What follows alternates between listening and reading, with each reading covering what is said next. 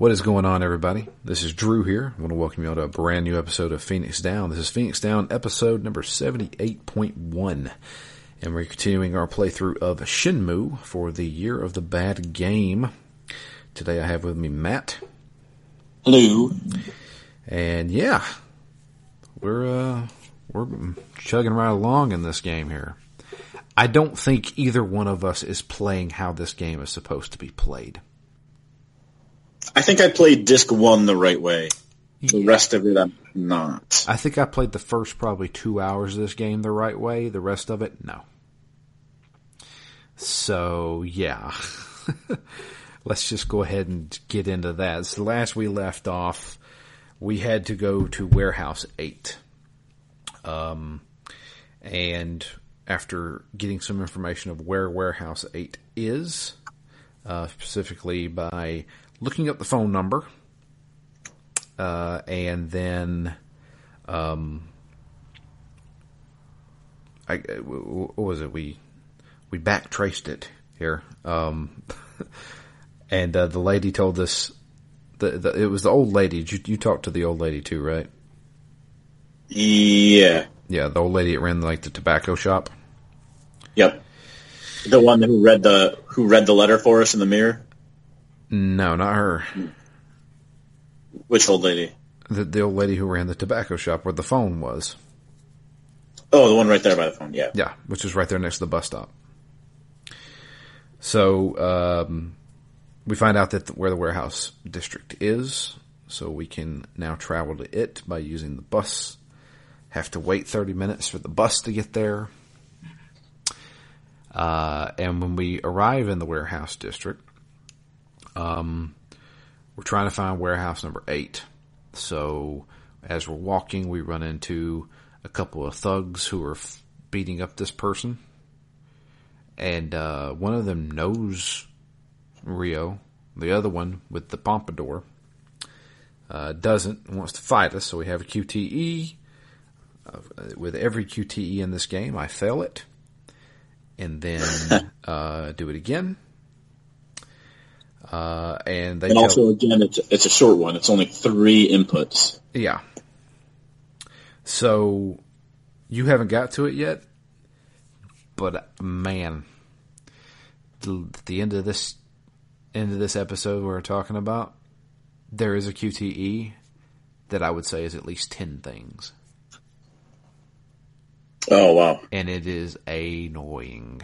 How many times did you feel it? I felt it 3 times. Oh, that's not terrible. Yeah, but I don't know. I have an issue with these QTEs. With all QTEs or these QTEs? This game's QTEs. The window for your input is less than a second. Yeah. I can't tell you how many times I thought I made it and didn't. Yeah. I mean, I'm like, it's pointing left, I hit left, and then I get punched in the face. So yeah. That's a rude awakening. Uh-huh. So, yeah. When we beat up the guys, they tell us that the Warehouse 8's probably out that way. So we go running out that way. And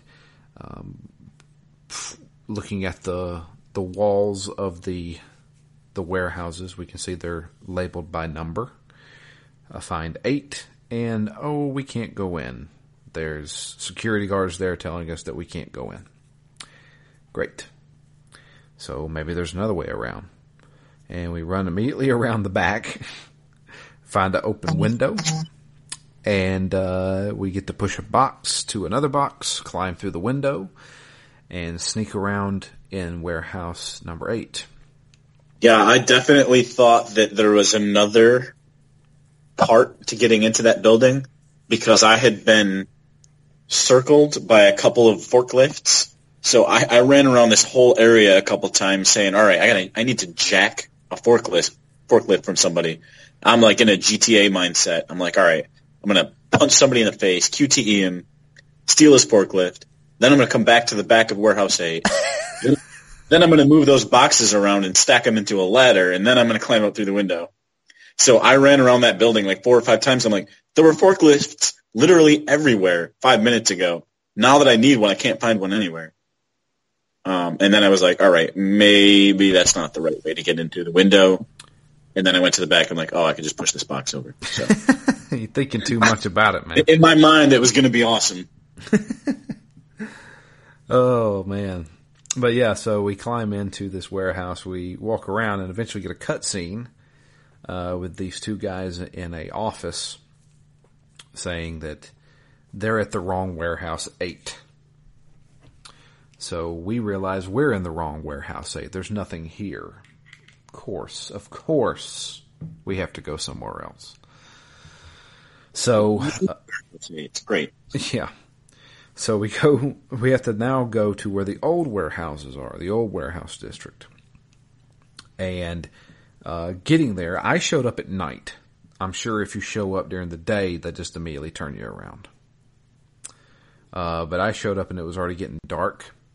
So I got the cutscene where you basically are sneaking and knocks over a flashlight. You have to use a QTE to actually catch the flashlight. I did not fail that one.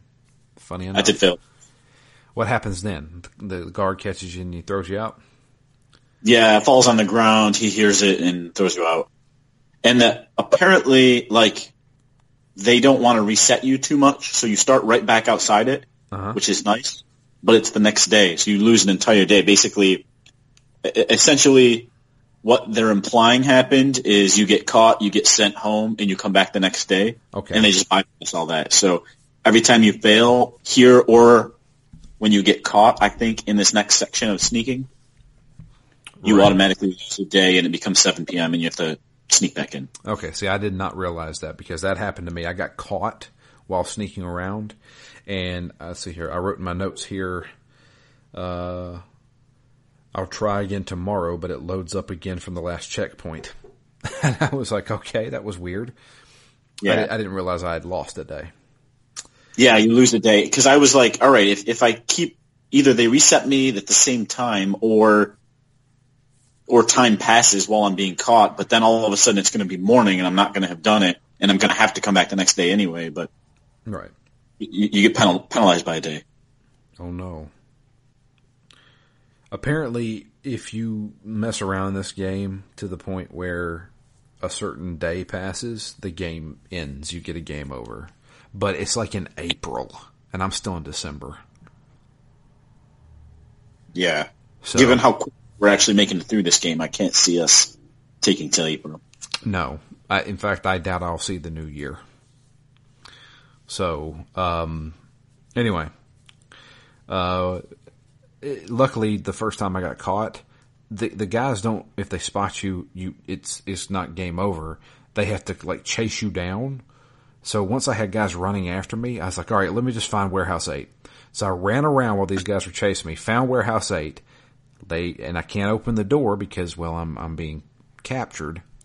And I was like, okay, well, I'll just make a beeline for it now because I know exactly where it's at. That's nice. So making it into Warehouse 8. Tons of, like, antiques laying around here. I pick up one of the plates, and he drops it. And this dude in a suit shows up, and he's like, what are you doing here? And he's wanting to fight me, but a man stops him. That man being Master Chin. And he tells us of a second mirror. So there's the Dragon Mirror, and there's the Phoenix Mirror. The Dragon Mirror was the one that was stolen by Lan Di, and the Phoenix Mirror is probably still somewhere in the Hazuki estate. So now begins the quest to try and find this other mirror. Or to put it another way, to hunt the Phoenix down. Yes. Find the Phoenix down. Find the Phoenix down. So, man, we go through a lot of stuff to get this thing. This is where I absolutely had to switch my play style because I could have played this game 20 more hours and not found this mirror. So how did you change your play style exactly?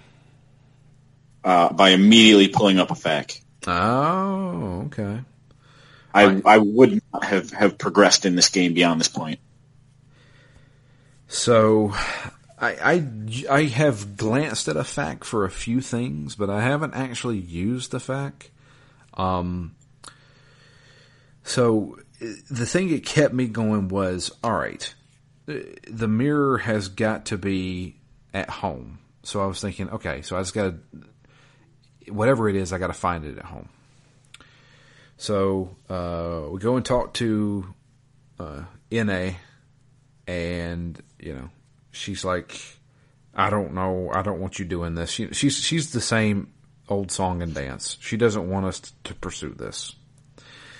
But Fuku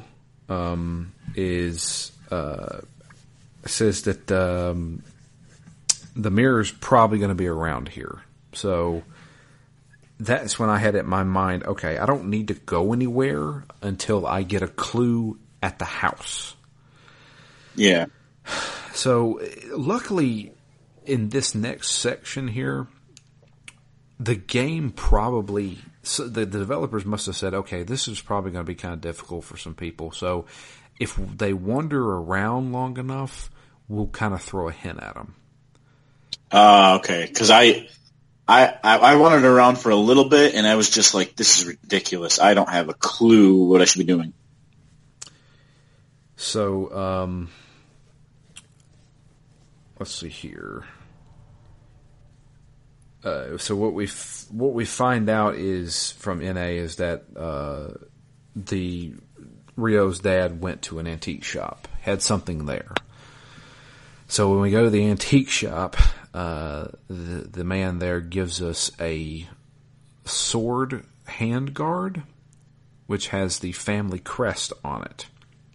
Now, I don't know if you saw it, but I remember in the last episode, I said that I had found some things behind a couple of banners that were in the dojo. Yeah, see, I hadn't found them yet. Yeah, well, I did remember that, so I knew I would have to be there at some point. Yeah, I recognized that slot, and I was like, oh, this goes in that slot. So I went back home and put the handguard in the slot. I was like, okay, so what do I do with this other slot? Looks like a sword goes there, so where can I find a sword? Didn't find one in the dojo, so I went back into the house. And so I started searching through practically everything. And at one point, Fuku stops me, and he's like, what are you looking for? He's like, well, I'm looking for something. It's like something that could possibly help me in the dojo or something like that. I can't remember the exact phrasing he said. But Fuku was like, well, maybe your dad kept something. So this is when I realized Fuku is not your brother. I don't know what he is. But he said that this was left by my father instead of our father. And I was like, okay, so he must not be related to them. Or maybe it's like his cousin or something like that. So, but he mentions, yeah, there must be something in your dad's stuff. So I went to what is Dad's old room, and sure enough, I found a key. Now, I didn't particularly know where to put this key, so I then ended up having to wander around a little bit. Found out there was something I missed in the dojo. There is a box about the shape of a sword, right there in front of me, and I thought it was a bench, to be honest with you.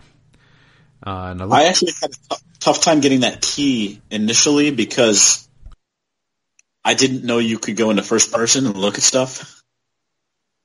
So I was standing up next to the desk. I'm like, if there's something in this desk, it's not giving me the option to hit X and interact with it. Well, I told you last episode that I found that out in my second session. Yeah. Yeah. Just pull the trigger and you can look.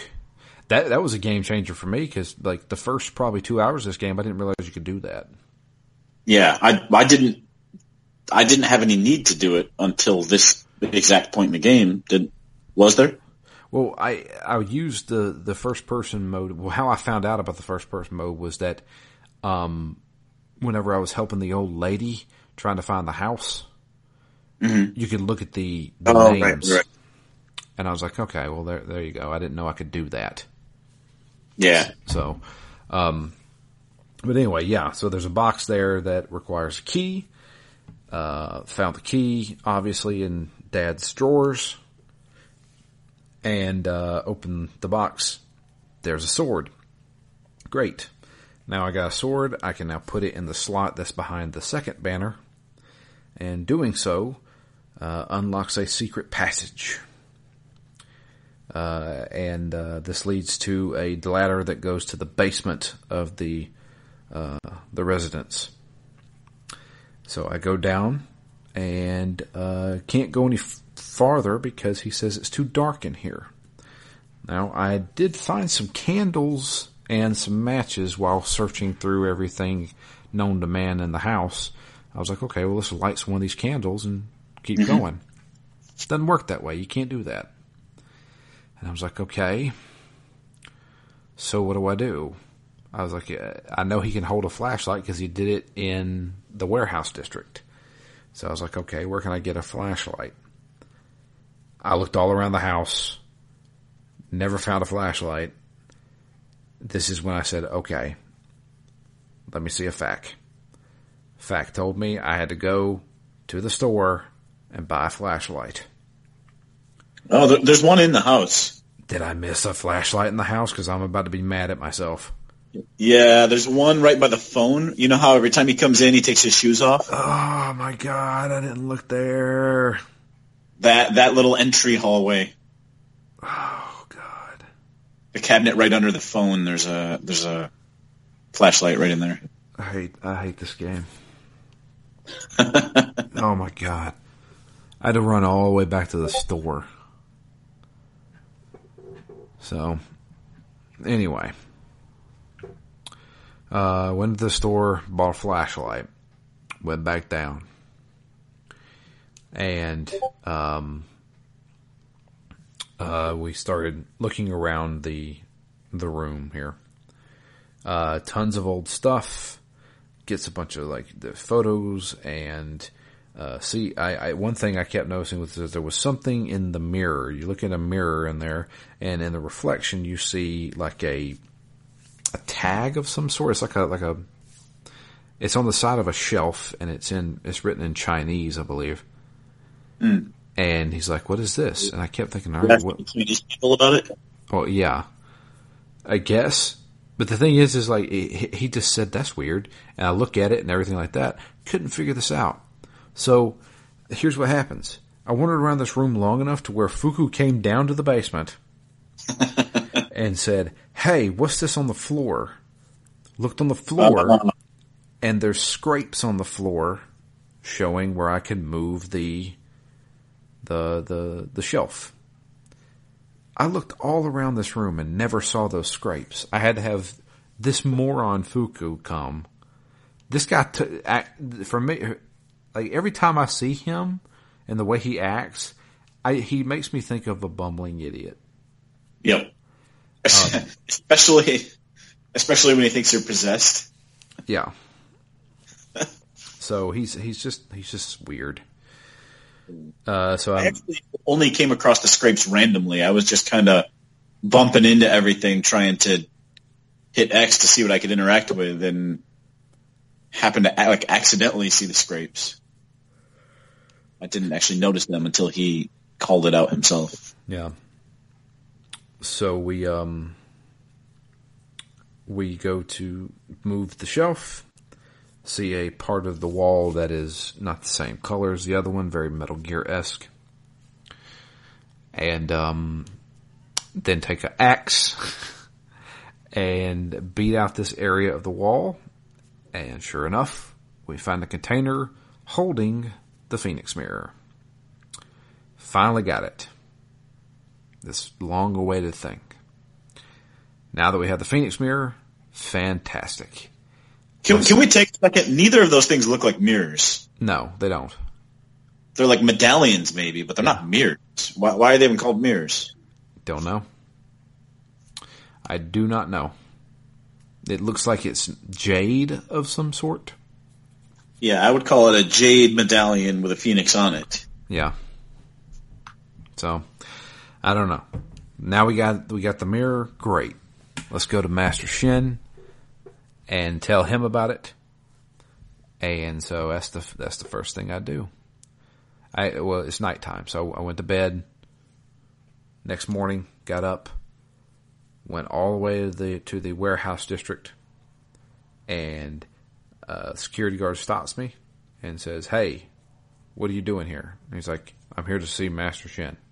He's like, "What's your name?" "Rio." "We don't know no Rio. We're not expecting you. Get out of here." And I was like, crap. So I don't know if you remember the first time that you were there. I did when that happened. Yeah. He said, make sure you call in advance next time. Yeah, he says, make sure you call in advance. So I had to go find a freaking telephone. Ran all the way back through the warehouse district, found a telephone, called him, then ran all the way back. You didn't have the option to sneak in a second time? No. So you had to call? No, I had to call. It was during the day too, so I don't know.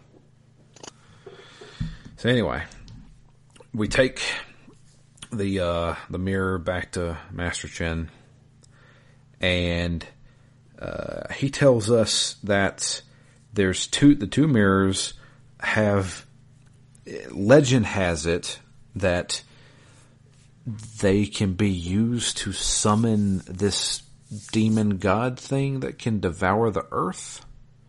And he says that if Lan Di gets a hold of this mirror, he will be unstoppable. And this is when I started thinking, is this going to have a supernatural turn to it? Because for the most part, this is all like, shady businessmen and gangsters that we've dealt with, essentially. Yeah. And I was like, maybe he's just wanting this so he could sell it, make a lot of profit off of it, or something like that. But then he's like, it's not really explained what happens if he gets a hold of these mirrors and what he's going to do with them.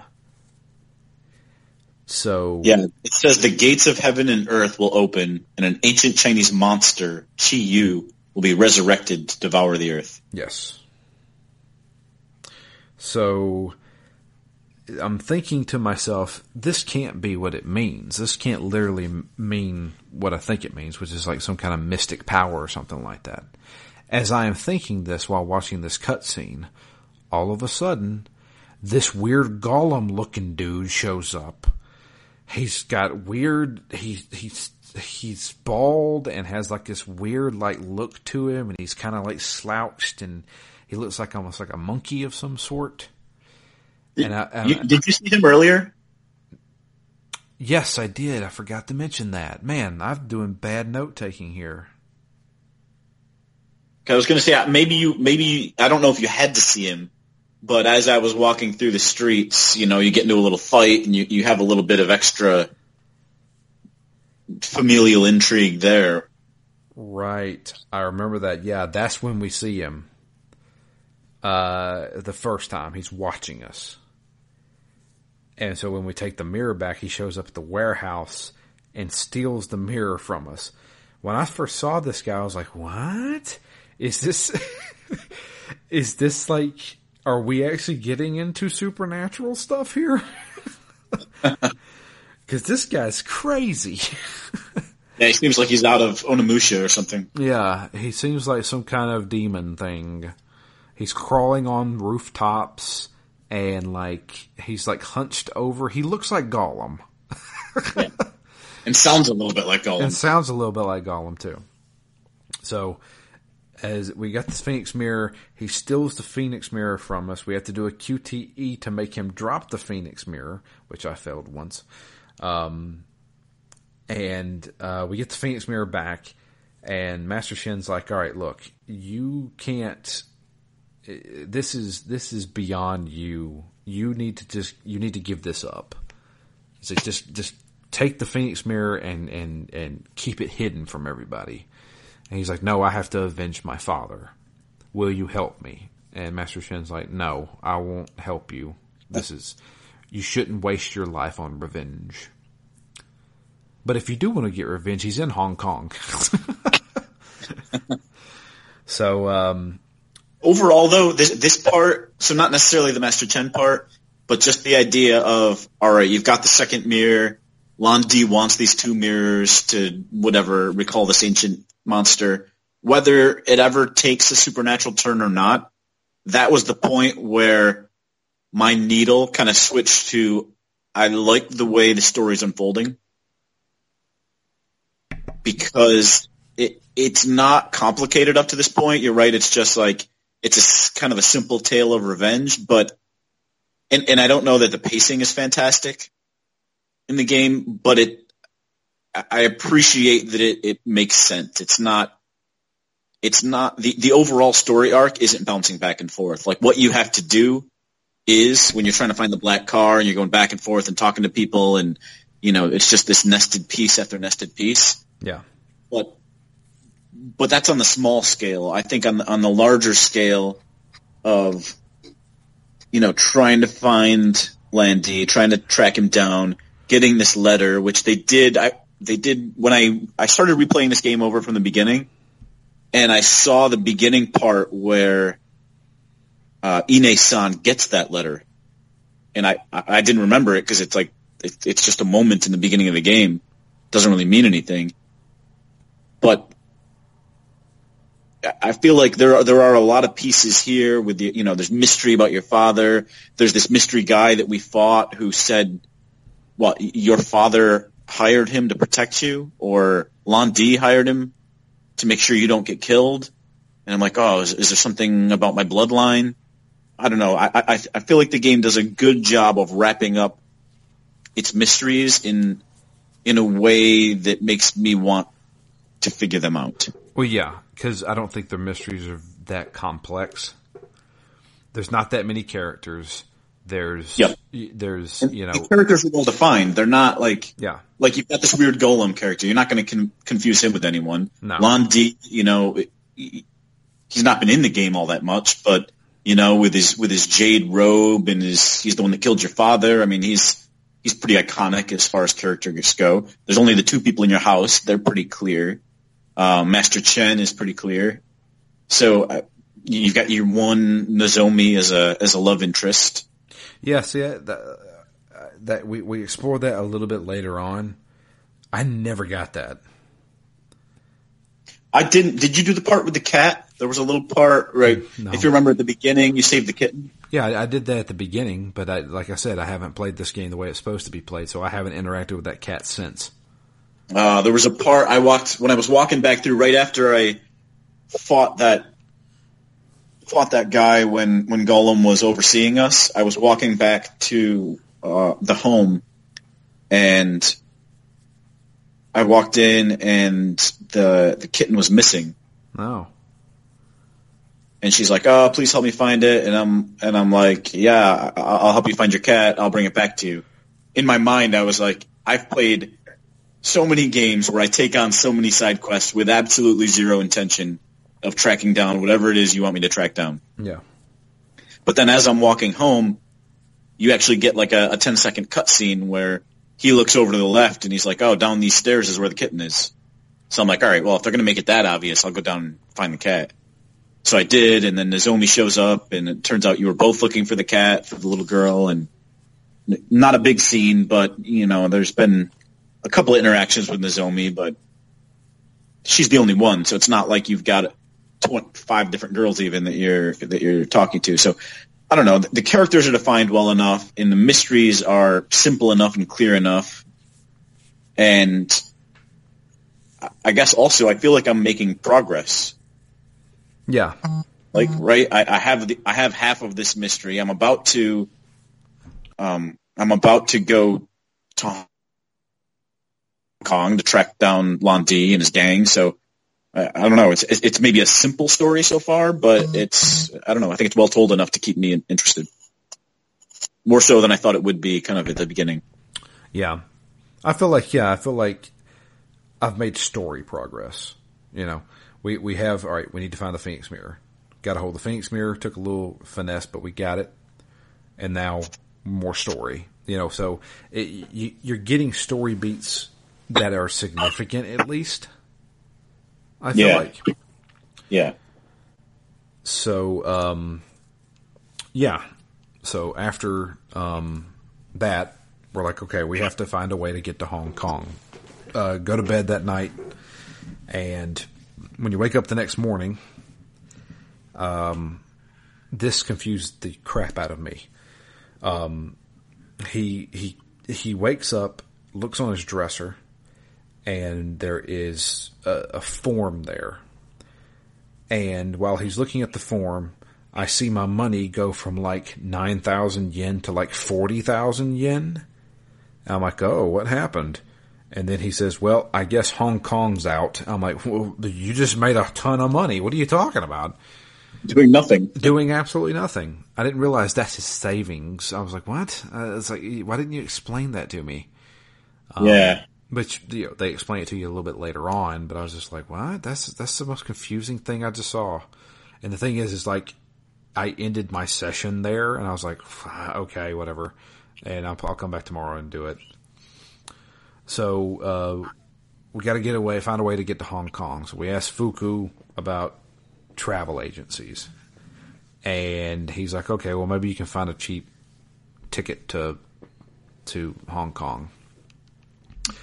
And so we have to go to this travel agency. There's 2 of them in town. Which one did you go to, Matt? I still remembered from disc 1 when Tom the hot dog man told us to go into the travel agency. Okay. So I immediately knew that was the one that I wanted to go to first. So what happened at that one? You walk in and basically say, how much is it to go to Hong Kong? And he's like, it's about 198,000 yen. He's like, I can't afford it. And the guy's like, well, how about you take this brochure and leave? I had the same thing, except it was this bratty woman who acted like she did not want to be there. Oh, yeah, that's the Asia travel company. Yeah.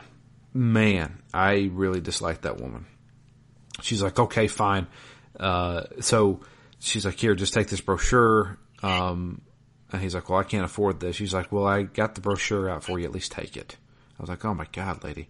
So we leave, go, and then the note says, well, maybe we can ask Fuku about something else. So I'm like, man, I got to run all the way back home. Yeah. Talk to Fuku. Fuku's like, well, maybe Nozomi knows something about it. She travels a lot because of stuff. Run all the way back to town. She goes to Canada, apparently. She goes to Canada to get flowers. Canada. So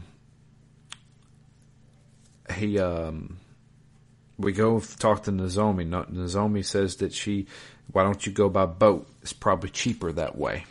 Okay, so we go back to the travel agency. I go back to the lady. She's like, all right, hang on a second. She's like, she's always doing something, either reading a magazine and not paying attention, or she's doing her makeup, and it's like, I really can't stand this lady. And she's like, okay, well, here's the other one. He's like, okay, that's sold. We can do this. I forgot to mention, because I remember it, before we go to Nozomi, he's like, here, I want to help too. Fuku is. And Fuku gives us his piggy bank. His literal piggy bank. It's a literal piggy bank. He's like, okay, go ahead and smash it, man. And at this point I was like, okay, Fuku's doing a nice thing here. Yeah, except in my mind, I was like, all right, I'm, 140,000 short? Yeah. Or something ridiculous. And then he starts counting. He's like, 1, 2. I'm like, Jesus. We're not going to get there if you're counting one at a time. Yeah. But eventually we end up with, I think, like 80. I had 84,000 yen, I think. Yeah, something like that. And so she told me that she was like, yeah, the boat trip is like 69. He's like, sold. I'll take it right now. She's like, okay. And he's like, so you're gonna give me my ticket? She's like, I guess. Hang on a minute. She's like, here, let me do it. I'll just come back in like 3 or 4 hours. And I was like, really? 3 or 4 hours? Yeah, see, I got diverted to them. So you went to that Asia company first, and then you went back there to find the boat? Uh-huh. I went to the other one the first time. They gave me the brochure. I went back there the second time after Nozomi told me to take a boat, and they were like, yeah, we don't sell boat tickets. Why don't you go try the Asia Travel Company? Ah, gotcha. So you at least got to deal with her at once. Yep. So I then go outside and stare at the hamburger stand for 4 hours. Tom, feed me. And then I go back inside, and there's some other dude there. Some guy named Jimmy. And I'm like, oh boy, I think I know where this is going. And he's like, hey, where's my ticket? And he's like, I don't know what you're talking about, dude. And he's like, oh, well, I paid 69,000 yen for a ticket to Hong Kong. You better give me one. And then he's got some buddies in the corner over there. They show up and they're like, hey, you better leave now. No QTE here. I figured there'd be at least a QTE to knock that guy off of you, but he just beats him up. And I do kind of love how everybody seems to think that this guy's a pushover. He like pops them quick. Like if you don't fail them, I mean, within 10 seconds, most of these fights are over. I mean, it's kind of impressive. And so we beat up those guys, during which the guy behind the counter, Jimmy, he screams and it sounds almost comical. Yeah. And he threatens him. He's like, okay, here's the deal. I want my freaking ticket. And you're going to give it to him. He's like, okay, it's going to take some time. Give me a day. I'll call you first thing in the morning. We'll get you that ticket. I was like, okay. So we go back home. I stare at my bed for 3 hours. I'm not sleepy. Oh, man. But, yeah, and then I go to bed. Have you been seeing the dreams, too? The dreams? Yeah, I've been getting dreams. I may have had a dream. I had a dream about the mirror and a bird. And yeah. Then this time when I went to sleep deliberately, I dreamt of Nozomi. And I was like, oh, he must be like in love with her or something. I was like, okay. That's when I got it. I was like, oh, he's in love with her, or that's his love interest. How old is he? 18? 17? I think he's 17. I want to say he's 17 because I'm pretty sure the legal drinking age in Japan is 18. I could be wrong, and they've refused to serve him at a bar. I don't know. Yeah, I think 17 makes sense. Yeah. So, yeah. Next morning, wake up, phone rings, and that moron Fuku answers it. I'm like, oh god, he's going to ruin this. But luckily, Rio grabs the phone from him, and the person on the other line is like, okay, we got your ticket. Meet us at U Arcade at 12 o'clock. And I'm telling you, whoever is on that line is not doing a good job of masking what their intentions are. Because this sounds the most sinister stuff ever. He's like, yeah, it's just like, we got your ticket. Come on down to U Arcade. Yeah, I'm just like, what? It's like, you do know this is a trap, right? Yeah, just stroll in there whistling. So I was like, all right. So I go to U Arcade. I stand outside of U Arcade until 12 o'clock. And then I walk inside. And lo and behold, Crazy Gollum guy's there. He has tied up the arcade worker. And so proceeds a boss fight. And it's not a QTE, it's an actual brawl. This guy has some crazy moves. this guy is like flying through the air. He's like doing these weird like roundhouse kicks and stuff. He is a formidable opponent. I beat him with only 2 health points left. Oh, wow. Yeah. And he runs off.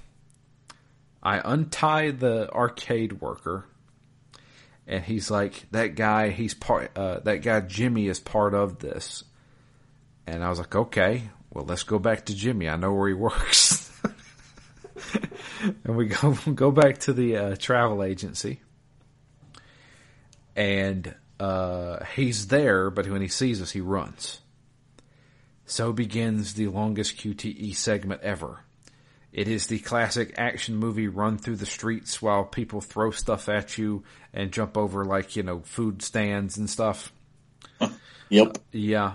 And I haven't seen it yet, but I can picture it. Yeah. Every time somebody runs in front of you, you got to hit a direction. And then there's a couple of button presses in there too. I swear it's like at least 10 things back to back. And I don't know if you only fell one and it's over. It could be that you fell a few and it's over. What ends up happening is that you get slowed down so much that a van pulls out and he gets in front of the van and you're stuck behind it. And he's like, crap, he got away.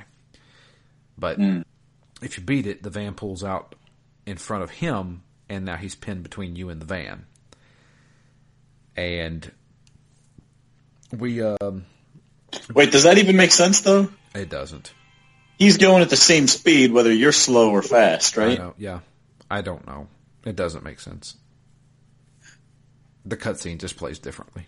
Okay, all right. That's fair enough. But we reach him and grab a hold of him and threaten him. He's like, look, I can't get you the ticket.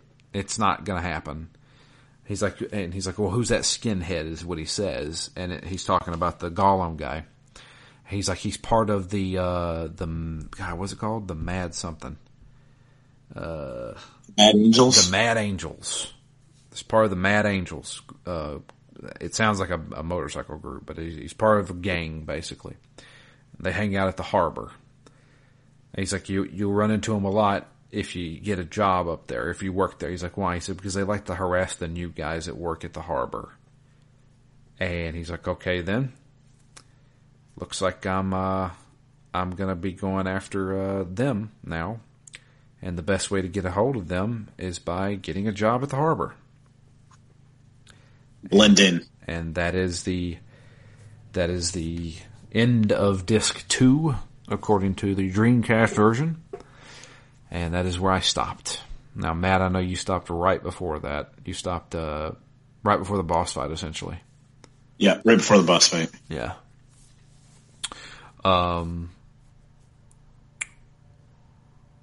So I'm more positive on the game now than I was after the first disc. I am too. I am too.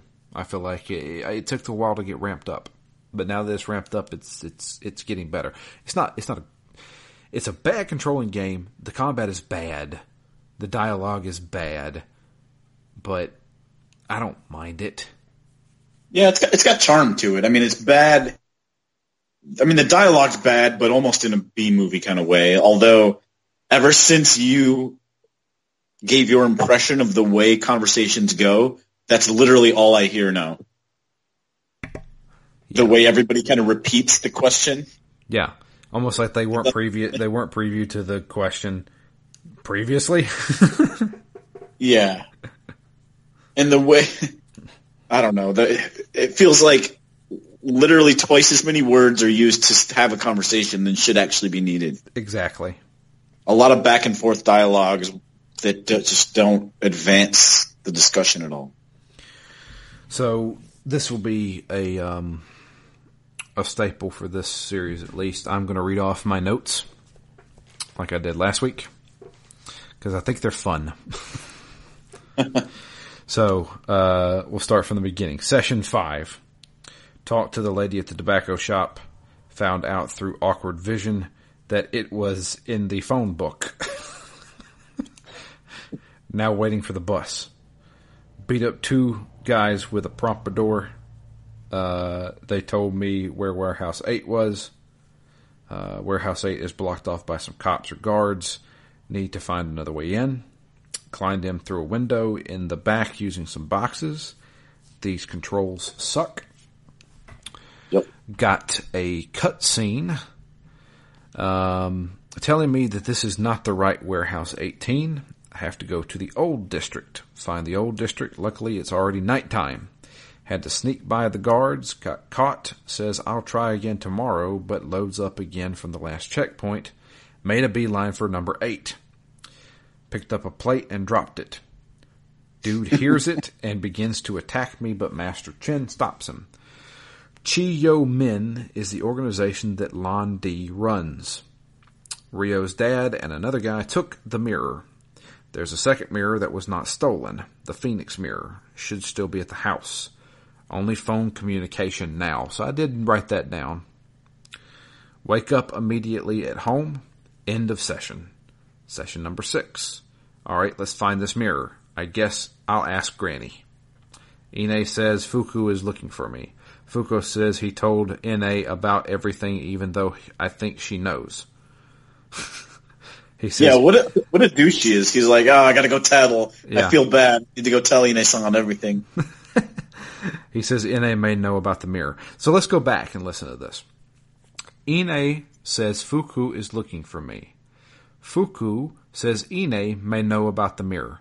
So, I talk to Ine. She tells me to talk to Fuku, which then tells me to talk to Ine. There's a waste of 5 minutes right there. Oh, kind of like having to run all the way back home and then run all the way back to Nozomi and then run all the way back home again? Yes. So, go back to Ine. She says she's eavesdropped on us. Awkward exchange, almost like The Room. I like how she says, Fuku-san talks really loudly, doesn't he? I'm like, yeah, and he's also an idiot. Yeah, he talks really loudly, and Rio's like, what? And she's like, I'm sorry, I eavesdropped on you. He's like, what? And I'm just like, are we in the same conversation? Like, that was the exchange. But, yeah. Dad went to an antique shop earlier. Let's go find it. Nozomi stopped me, asked me if I had any progress. Awkward. Went to the antique shop. Old man knows me and Dad. Says he's holding something for him, given to generations when they turn 18. It's a sword handguard. No mirror. So, now what? Back home? Okay, crazy stuff here. Get a cutscene with the son of Shin. Rio automatically thinks he's working for Lan Di for some reason. Gets into a fight and beats him. He tells me he's playing bodyguard and needs to make sure we live. Says if he gets the Phoenix mirror, he'll be unstoppable. What is this? Some kind of mystic power? Then some dude on the roof that looks like friggin' Gollum is watching and crawls away saying stuff like that we just said. What the hell? Fuku must not be his brother. He said, my father. He said to talk to Ine. Family crest. What's that? Or he's just an idiot. Or he's just an idiot, yeah. Said to talk to Ine. Ine says, family crest, snow ring, 2 stars, 1 sword. Okay, now what? Went to the dojo, removed one of the banners, put the sword handguard in the slot. 1 more slot, looks like a sword can go through it. Fuku tells me that there is a box in the dojo with the family crest on it. It's locked. Went through every drawer in the house, finally found it. Open the box at the dojo, get a sword. Bingo. Open a secret door that leads to a basement. It's too dark to see, so I need light. Great. Why didn't I keep the flashlight from the warehouse? There's no flashlight in the freaking house. Some candles and matches, but they won't work. Now have to travel all the way to the store to get a flashlight. End of session 7. So is there really no way to use the candles? The only way... So while you're in that room, you can find candle holders as well as other candles. And you can light up that place so you don't have to use the flashlight the entire time. Okay. See here, session number 7, got the flashlight going back down. Found multiple things, but looking in the mirror, found a note on a shelf. Photo of Dad with unknown man, white leaf. Stab armor move. Found some scratches and moved the shelf. Fuku had to help me. Broke the wall with the axe. Found a box with a mirror. Bingo. Now go back to Old Man Shin. Have to sleep since it's now 10:30. Gotta wait 30 minutes for this stupid bus to arrive. Went all the way to the harbor to realize that I have to call Shin before coming. Save me from this crap. Found a phone at the drink machines. I can't believe I dialed and got the password in one shot.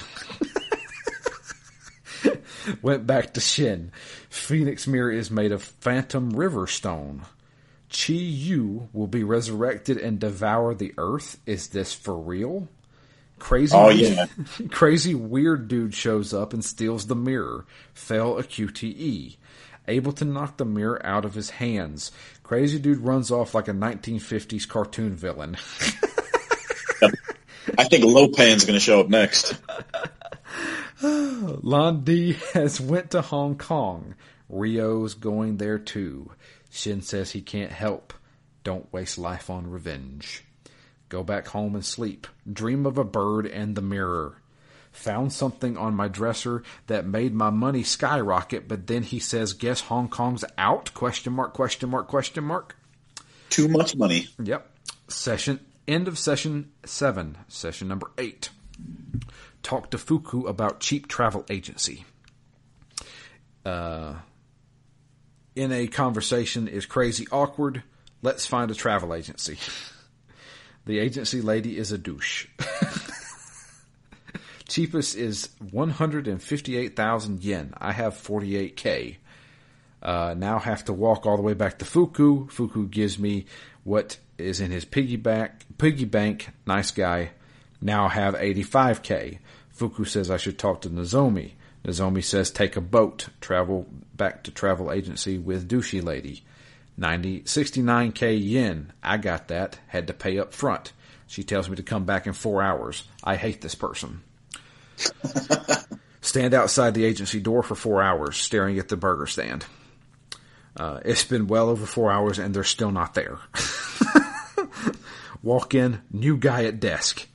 Says he doesn't know anything about a ticket. Other dudes in the waiting area. They try to hustle me. I punch a guy and the guy at the counter screams like a moron.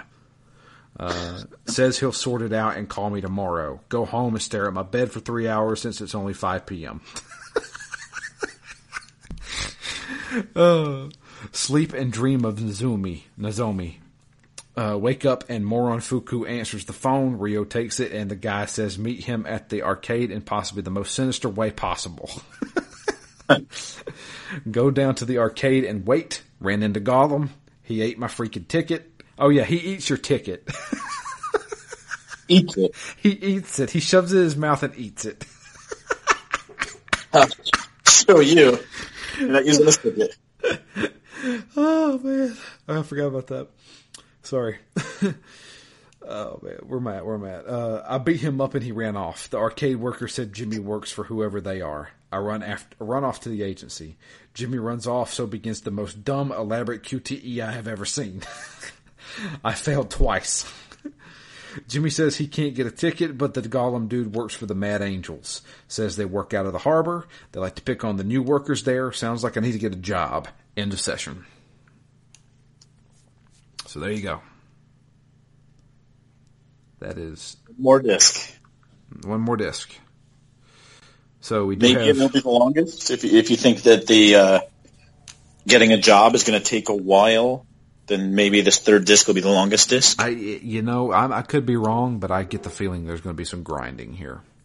I think we're going to have to grind to get a ticket to Hong Kong. Do you think we're going to have to grind? Like, can you improve your fighting skills? Yes. I mean, you can find new skills. How do you actually level them up? Because I went to the dojo and did a training, but nothing actually happened. The more you use a certain ability, the more it gets stronger. Does it ever tell you that? I don't think so. You never hit like level 2 with this move, right? I don't think it ever shows it. I know there's a bar, so if you look at all the move lists, it looks like a bar's kind of filling up. Ah, okay. I could be wrong, but I'm pretty sure the more you use a move, the more stronger it gets. So we have 2 emails. First one comes in from Dustin. It says, it's titled, "Have you seen any sailors?" He said, "What's up? Did you guys get used to controls yet? They're the worst mechanic in the game, but they're manageable once you get used to them." I think these controls are bad, but yeah, I've kind of like trained my mind to be bad at controls. So yeah, I think I'm kind of in the middle. They are bad, but I'm extremely used to tank controls because I play a lot of Resident Evil. Yeah.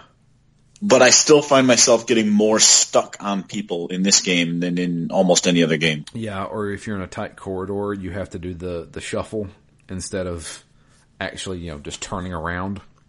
Yeah, I've gotten really, really fond of hitting down to do an immediate 180. Yeah.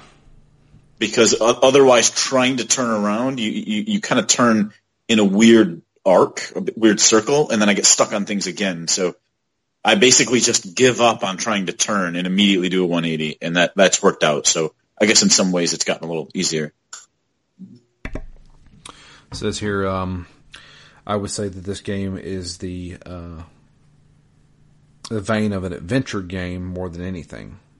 There's a lot of puzzles, and it's mainly seek out and the next person for the next clue, which is kind of basic, but I enjoyed it for some reason. Yeah, that's probably the best categorization of this game, I would say. This is definitely an adventure game, more than anything. It says, "I didn't really have much downtime. Maybe I just got lucky on the timing of my next clue and was pretty close to the right time of day. When I did have to wait, though, I usually bought capsules for the trophy or played some games at the arcade or just ran around. Unless I misheard, but I thought this game was supposed to be a 7 or 8 game epic. So I hope you're not expecting the game to wrap up a nice and neat." I didn't know it was supposed to be either 7 or 8 games. I knew I'm pretty sure they planned it as a trilogy, at least. Yeah, I think I heard 8 games. That's insane. Read it somewhere. That's insane. That's ambitious as crap. Yeah. Says, "I don't know how far you guys are, but have you guys hit the forklift section? It's easily the worst part of the game, but just stick with it because after 5 days, I think of that BS, the game will start wrapping up pretty quick. Just endure it." Wait, maybe I was supposed to get a forklift. Yeah, eventually. See, that's what we do. We're going to get a job as a forklift operator. Just not where I thought I needed one. Yeah, to move those boxes around. Be interesting to hear your thoughts this week, Dustin. Thank you for that email, Dustin. Yeah, we're getting close. We're getting there. Next email comes in from David. It says, "Hey Drew and Matt, sorry for the long ramble. You've been warned. So I listened to the last episode, and whilst I have great personal fondness for the series, having played and completed both of them when they first released on the Dreamcast as a wee lad, I can't say I'm entirely shocked that you guys are either lukewarm or frankly down on the game. At the time, in the very late 90s and early 2000s, there was no game like it. Both games sucked up what felt like weeks. It was truly revolutionary and still is in many ways, ushering in the open world environments, day and night cycles, and weather cycles we see today in modern games. But it went much further too. They used the actual day-to-day weather history of the real city Shenmue is based on, Yokosuka. I did not know that. Said city even uses various locations from the game as they are modeled on actual places as tourist attractions. They even made it a little collecting game where you'd get a card at each place you found. I'm not sure if you've noticed it yet, but the NPCs too are more advanced than a lot of modern games too. Each one has their own day-to-day schedules. If you follow them around, they go to work, etc. So when Drew said he just set the controller down to wait for the next objective to begin, my heart sank a little. Part of my fondness was sinking countless hours exploring, whether doing martial arts in the park or with the Tai Chi guy, going to the arcades, collecting all the capsule things, or doing random side quests for people just by being at the right place at the right time that you may otherwise completely miss. I think if you are only going from story beat to story beat, you may pass by what made Shenmue special. A notion gamers today often repeat with games like Skyrim. Unlike modern games, though, Shenmue is more obtuse, partially because I think due to it being the pioneer, thus not knowing any better, and partially because I think Yu Kazuki, a man mainly known for creating arcade games like Space Harrier, Outrun, and Virtua Fighter, was aiming to create something far more real than what had come before it. So today, looking back after 20 years, with developers having taken the best aspects of the game for a series like GTA or Yakuza, creating a far more action-oriented experience, it's easier to see its flaws, but I wouldn't change it for the world. It'll also be interesting to see whether in the new one coming out, they decide to use some of those modern conventions or opt to create a game that fits right into the current two. We'll see. Anyway, enough talk from me. I'm sure it's about time for your shift to start. Those boxes aren't going to move themselves. Looking forward to hearing your thoughts. All the best. Dave, P.S., where are those sailors at? Yeah, no, that's actually a really good email. I think that really kind of encapsulates how I feel about it a little bit. I wish I could have played this game when it came out, because I even on the first session was impressed with kind of the world and the day-night cycle and the weather, and it felt more real than many games from that time period. And I would agree with pretty much everything in that email. I think games have taken pieces of this and done it better, but for when this came out, it's impressive for what it does, for the world that it is. The gameplay, yeah, I mean, I do also agree that I'm probably missing a lot of what makes or made Shenmue unique when it came out. I'm not doing every possible side quest. I haven't leveled up my moves yet. I haven't interacted. I spent a lot of time leading up to the first recording interacting with NPCs, less so in this second section as I was trying to get through it a bit more quickly, but I could imagine that if I had no help and I had a lot of time, this game could easily take me 3 or 4 times as long as it's taking if I was just wandering around doing stuff and kind of living in its world. So, yeah, I would agree with that. The issue, especially for us in our scenario here, is because, we're trying to go by a schedule. I'm sure I could spend hours doing side quests and talking to people and, collecting everything and stuff like that. But the thing is like, we have to record every week. So I have to do story beat by story beat because I don't have the time to get through it. And yeah, I can see that. In 1999, this game did a lot of stuff that nobody had ever seen before. Every single bit of its voice dialogue, which it was like a year earlier, Metal Gear Solid came out, and that blew me away, the amount of voice dialogue in that game. So yeah, it's that's the thing is like, you take a game that tried to do a bunch of different things and succeeded on a lot of it. But yeah, I mean, looking back now, especially with somebody who didn't experience it back then, I don't have those rose-tinted glasses. So, yeah, you can't help but compare it to games nowadays. Like, certain games have done this stuff and improved on it. And, you can't help but be like, man, this is kind of bad, but that's just the way it is. But in 1999, sure, I'm sure this is one of the most ambitious titles this ever came out. In 1999, as 14, 15-year-old me, I probably still would have found this game kind of boring. I'm going to be honest with you. I think I always would have found it a little tough with no map. Yeah. Right? Like it's a little hard. I don't know, maybe because I went through the second session a bit more quickly. I didn't realize the game even had those crutches where Fukusan would come and help you if you got stuck. So that's actually kind of cool.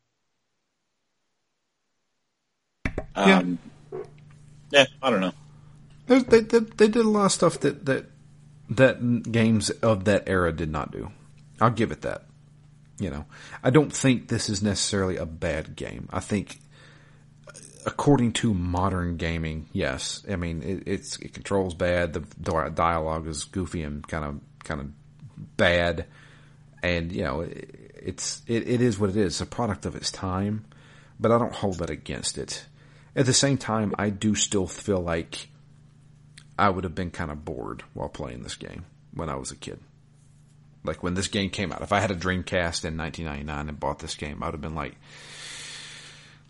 yeah, I can go get a job, I can go play the arcade and that kind of thing, but I'm just like,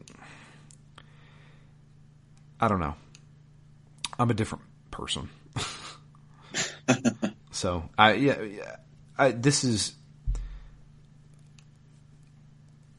don't think this is a good year of the bad game. This feels like the ultimate time capsule. This feels like the ultimate Phoenix Down game, if we're being honest. Yeah, one of the ones akin to why we started it long ago. Like, I had never played Psychonauts. Yeah. I feel like that's a game you must play. Shenmue feels like one of those games you should experience. Yeah. That's kind of it. You know, if you want to see what was groundbreaking in 1999, play Shenmue. You know, because that was, you know, like at that time, nobody had ever seen anything like that before. Same way with in 1998, nobody had ever seen anything like Metal Gear Solid before. I'm not sure I've felt that way since. I have not. That's the thing. It's like nothing. Like I don't want to go on a ramble, but seriously, like there has never been another experience like that because I think we're used to it now. You know, we've got games like Red Dead Redemption that look almost photorealistic. And I'm used to being impressed. You're used to being impressed to the point where you're no longer impressed at anything. And the closest to that for me was the first time I played Resident Evil. Having come from Sonic the Hedgehog type games, to be exploring an adult, mature themed game with blood and guns, like I don't know, I just to have played that and then, you know, a couple of years later play Metal Gear Solid. I mean, you know, but those to me are like the pinnacle of my gaming experiences. It's why the PS1 will always be my favorite console. Yeah, PS1's where I got most of my nostalgia. And the PC. I was still a pretty big PC gamer back then. Diablo 2, man. Diablo 2 in 2000. That was like peak. You're 15 years old. You don't have a car. You can't go do anything. You have a PC. You have Diablo 2. 400 hours doing nothing but playing Diablo 2. Yeah, StarCraft 1 for me. Yeah, I was just like, man, this is, I'm living the dream, man. Man. If I could time travel, man. If I could time travel and be myself in 1998 in October 25th, 1998, and replay Metal Gear Solid for the first time, I'd give anything to go back and do that. What do you think is the most recent game to have evoked a feeling like that? Right, for me, maybe it's just recency bias, but man, loading up the remake of Resident Evil 2 for the first time had me goosebumped. Yeah, Resident Evil 2. See, I played it with a buddy of mine, and we sat down, like deliberately took the day and was like, okay, we're gonna play the crap out of this game, and we did. We put like 5 hours into it. That's the longest game session I've had in probably 10 years. And but that one's almost an easy cop out because it's already playing up on nostalgia. Yeah, you're playing on nostalgia. So do you have a recent game that's evoked that feeling that isn't a nostalgia based game?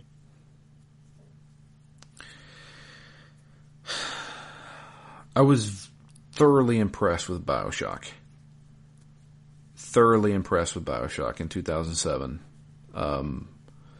That was probably my first thing of like, this is next gen. This was the first next gen game I've ever played. With the PS4 and Xbox One life cycle, we had got a decent amount of games on the PlayStation 4 for the time. I think Infamous Second Son, while I don't particularly think that's a great game, visually, I thought that was like, wow, this is the beginning of next gen for that.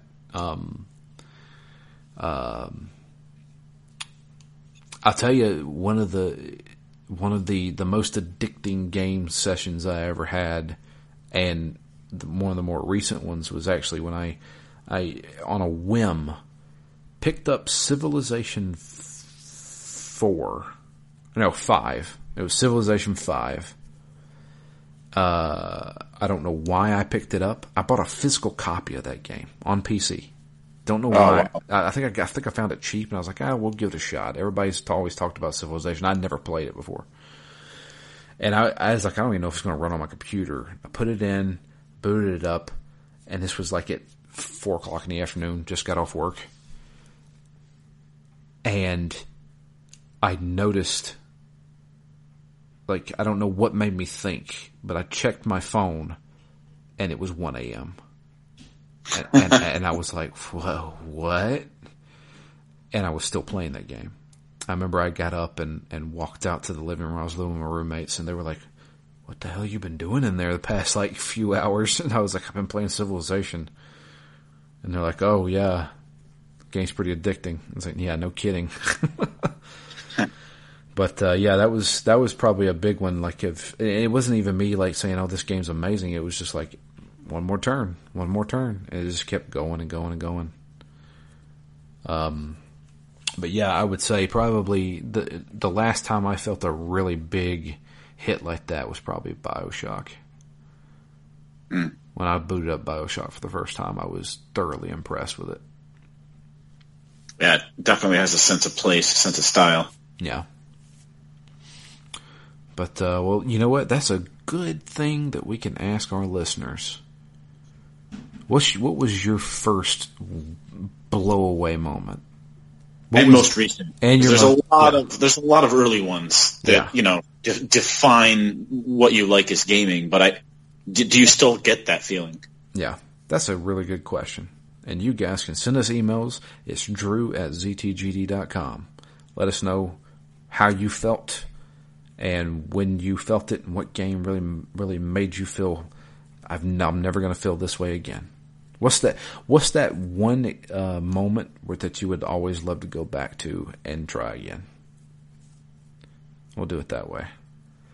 You can also tweet to us. I'm at DML Fury, and Matt is at REMGS, and the podcast itself is at ZTGD Phoenix Down. And yeah, that's going to be it for us. We're well past halfway through Shenmue. At least I think so, according to the disc count. We'll see. But I think we'll eventually go to Hong Kong. We'll find out. We can't get a ticket on a 5-finger discount. Yeah, no kidding. We're gonna have to go shove our hand down that Gollum's throat and get our ticket back. Huh. But yeah, that's it for us. We're gonna get out of here. We'll be back next week. But until then, I am Drew. And I'm Matt. And we're out of here. You guys have a wonderful week. And we'll be back next week with the continuation and conclusion to Shenmue.